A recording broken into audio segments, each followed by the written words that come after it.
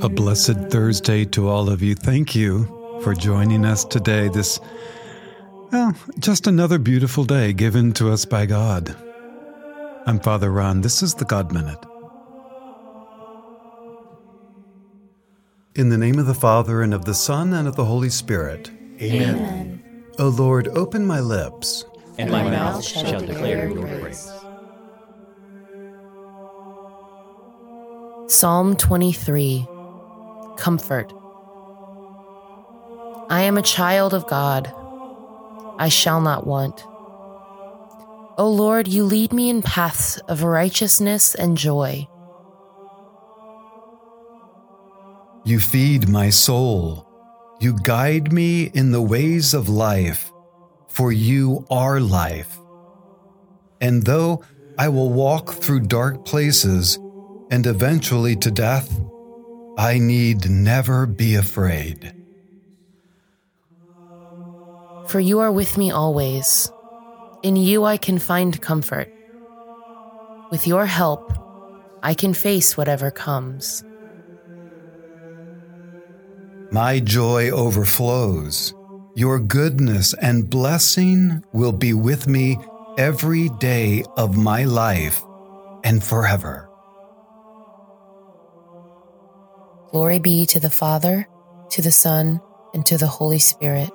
As it was in the beginning, is now, and will be forever. Amen.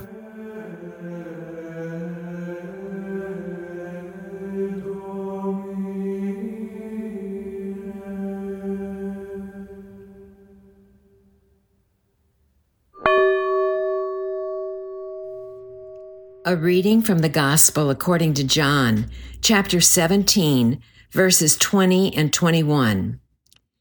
Jesus prayed, saying, I pray not only for these, but also for those who will believe in me through their word, so that they may all be one, as you, Father, are in me and I in you, that they also may be in us, that the world may believe that you sent me. The word of the Lord. Thanks be to God.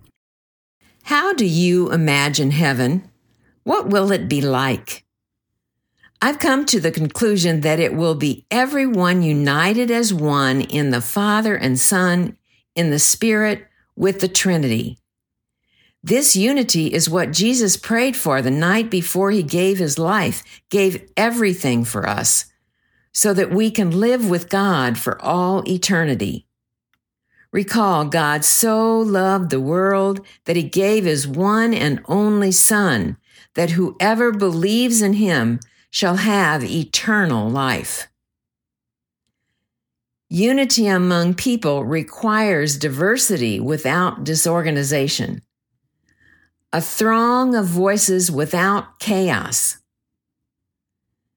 Today, opinions are a source of much division, and God's people, human as we are not immune. Of course, everyone is entitled to an opinion, and often viewpoints are thoroughly researched, flowing from solid reasoning, and offered with complete confidence. However, this assurance often presents a problem. The question arises, what's more important, being right or being loving? Any strong opinion a person holds leaves little space for communion with those less informed or who simply disagree. This can put believers out of step with God's plan. Another area that for me leads to disunity is my own non-acceptance of myself. I've come to realize what causes conflict for me is when I encounter traits in another that I dislike in me, or when I see gifts in another that I envy. When I'm able to acknowledge my own humanness with my talents and quirks and embrace them, I'm much more likely to welcome others, and unity and oneness is possible. Thus, it's not the diversity that's problematic, rather the unwillingness to treasure, nurture, and work with the way God has created me and others. E pluribus unum is the proclamation that appears boldly on the seal of the United States. This is Latin for out of many, one. Indeed, the United States, our world, is populated by people of every race, color, creed, and political persuasion. However, sadly, there is little unity among us.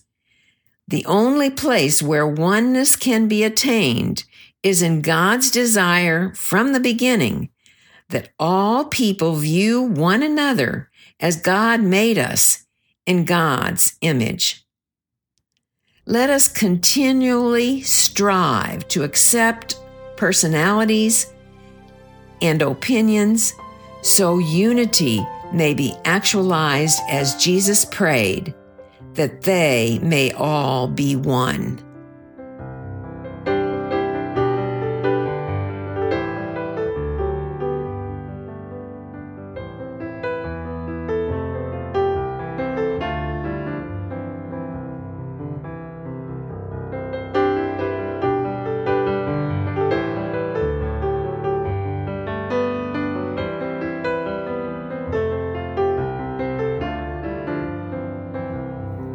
A great reflection to lead us into our prayer of unity given to us by Jesus.